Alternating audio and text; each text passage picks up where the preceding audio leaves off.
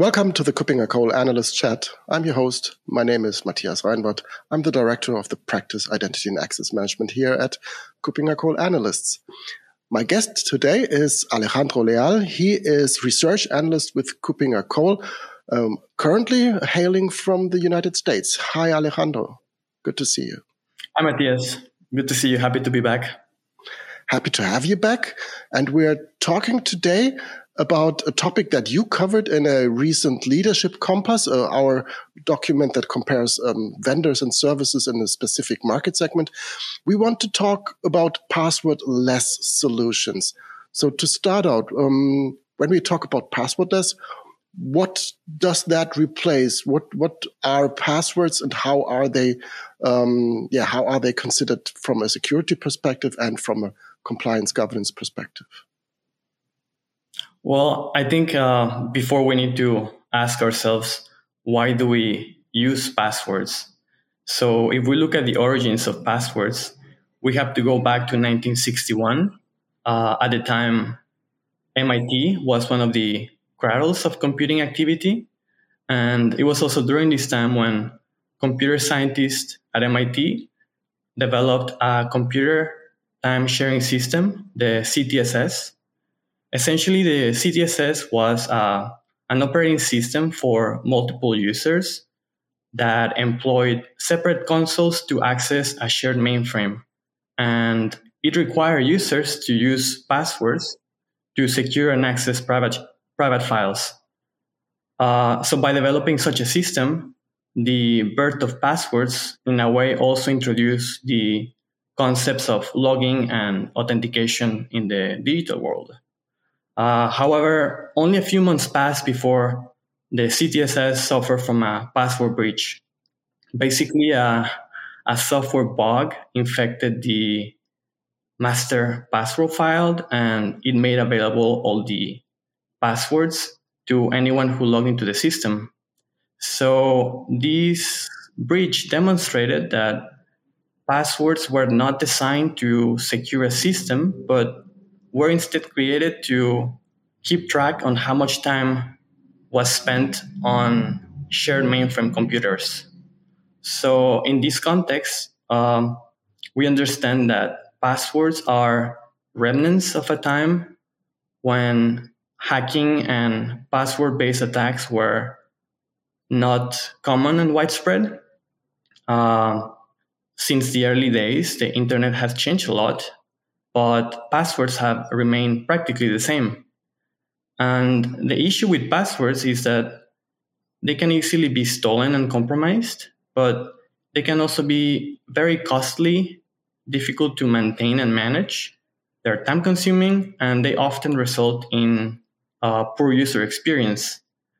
So keeping passwords secure is a top priority for any organization because once a password is compromised, it is very difficult to detect or prevent a security breach because now the attackers are in possession of a legitimate password.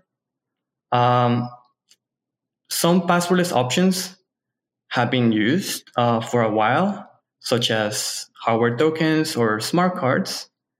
But today we see a trend of new solutions that include the ability to support legacy systems. They support a range of authenticators. They use public key cryptography and other innovative approaches that I will talk in a second. So it's clear that the need for passwordless solution is increasing. However, finding a passwordless solution that is simple, effective, and secure is a bit more challenging. So organizations and businesses must confront password-based attacks and find alternatives without disrupting their users and their business practices. And this Leadership Compass provides an overview of the market for passwordless authentication products and services and presents a compass for you to find the right solution that will help your organization, your workforce, your customers, or your partners. In this compass, in this report, we examine the market segment, we examine the products, functionalities, and some of the innovative approaches to providing passwordless authentication solutions. Right. You've described it well that it was not really about security. It was about time sharing and the amount of time that has been spent. But nevertheless, since 1961, we have still the concept of passwords here, and we have still the dangers of passwords here. So, but it seems a bit, weird to say, okay, we get more secure by removing passwords. So passwordless seems to be less secure than with passwords, but this is not the case, right? That's right. We see, for example, a few years ago, traditional MFA solutions were hailed as overcoming the issue with passwords. But the problem is that some MFA solutions, they still rely on a password as the first factor or as the backup factor for authentication. And some of these require SMS codes or one-time passwords and other options that are easily phishable. So the goal that passwordless authentication solutions are trying to overcome is to provide a consistent logging experience across all devices, introduce a frictionless user experience, and of course, perhaps the most important thing, to secure those devices and endpoints.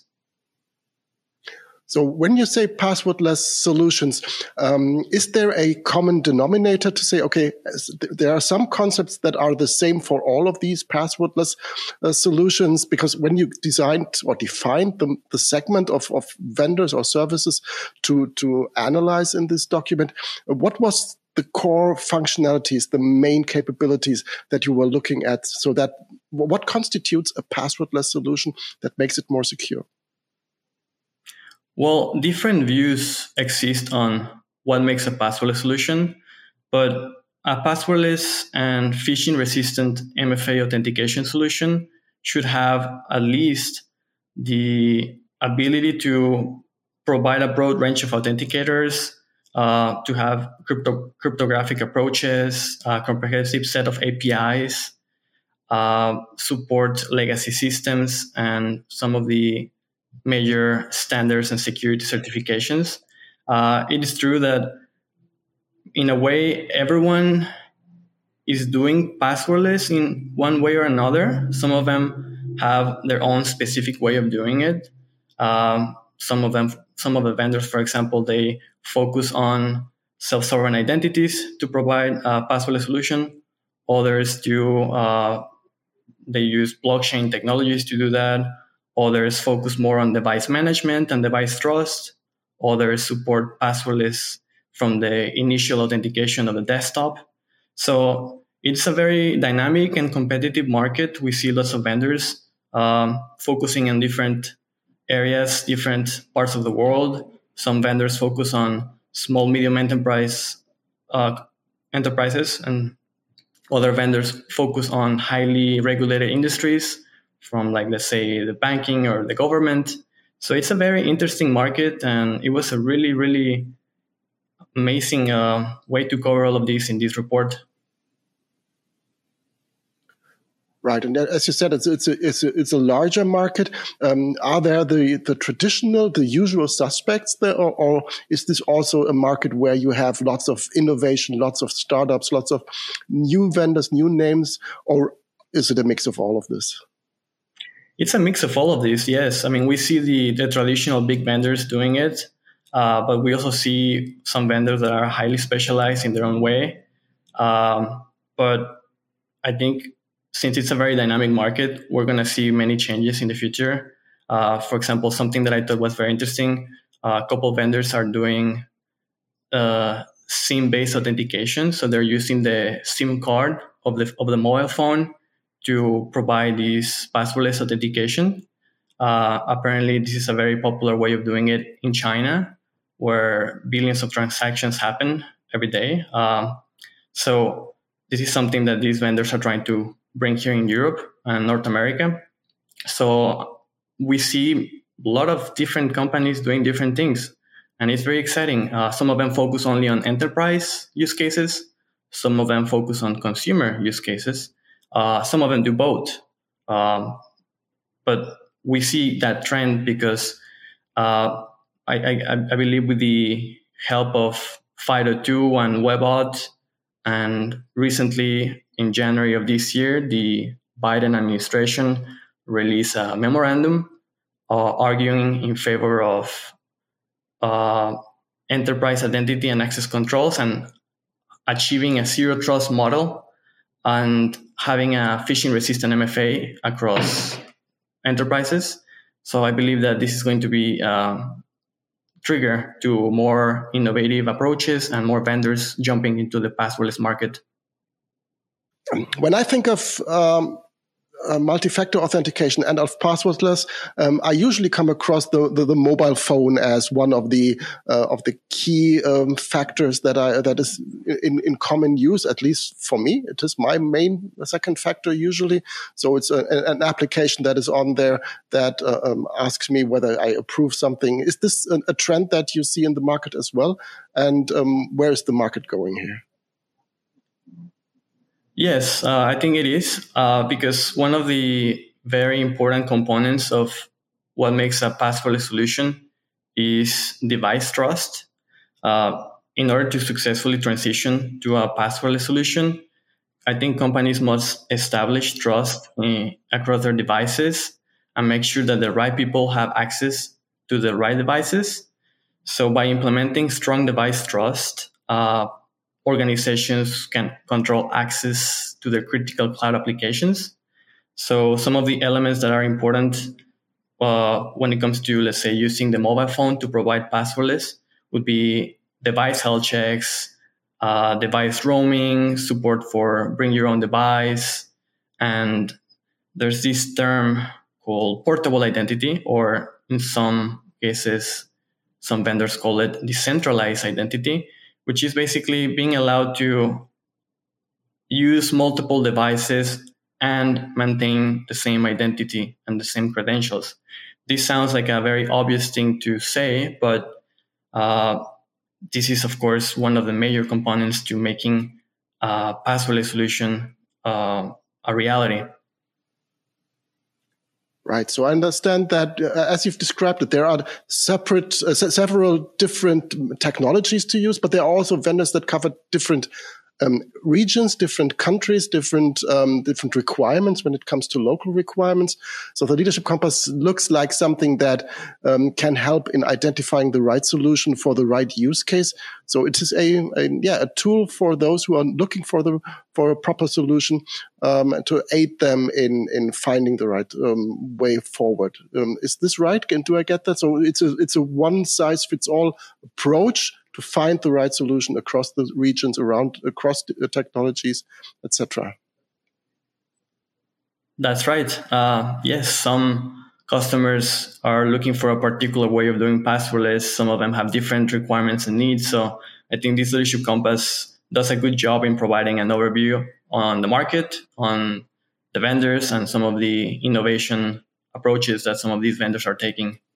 Great. And the Leadership Compass is already available. So for those who are interested, please head over to kuppingercole.com and try to have a look at the Leadership Compass on passwordless authentication. I assume you will be covering that market in the future as well. So you will look at the new trends, at the next steps that you expect? Yes, I'm really excited to see, because like I mentioned, this is a very dynamic market, and lots of these vendors were very excited to share their approaches to passwordless. They were very enthusiastic, and I believe that in the future there are going to be some changes, there are going to be some new trends, and hopefully we'll be there to cover them. Great. Thank you very much. Thank you very much, Alejandro, for sharing your insight from, I think this must have been lots of work when there's lots of vendors and a huge market. But nevertheless, we came to a comprehensive Leadership Compass that covers the full market, including the vendors to watch that are, in addition to that, also mentioned, so that those who are looking for a bit offbeat solution might also be in the right place for finding the right solution for them.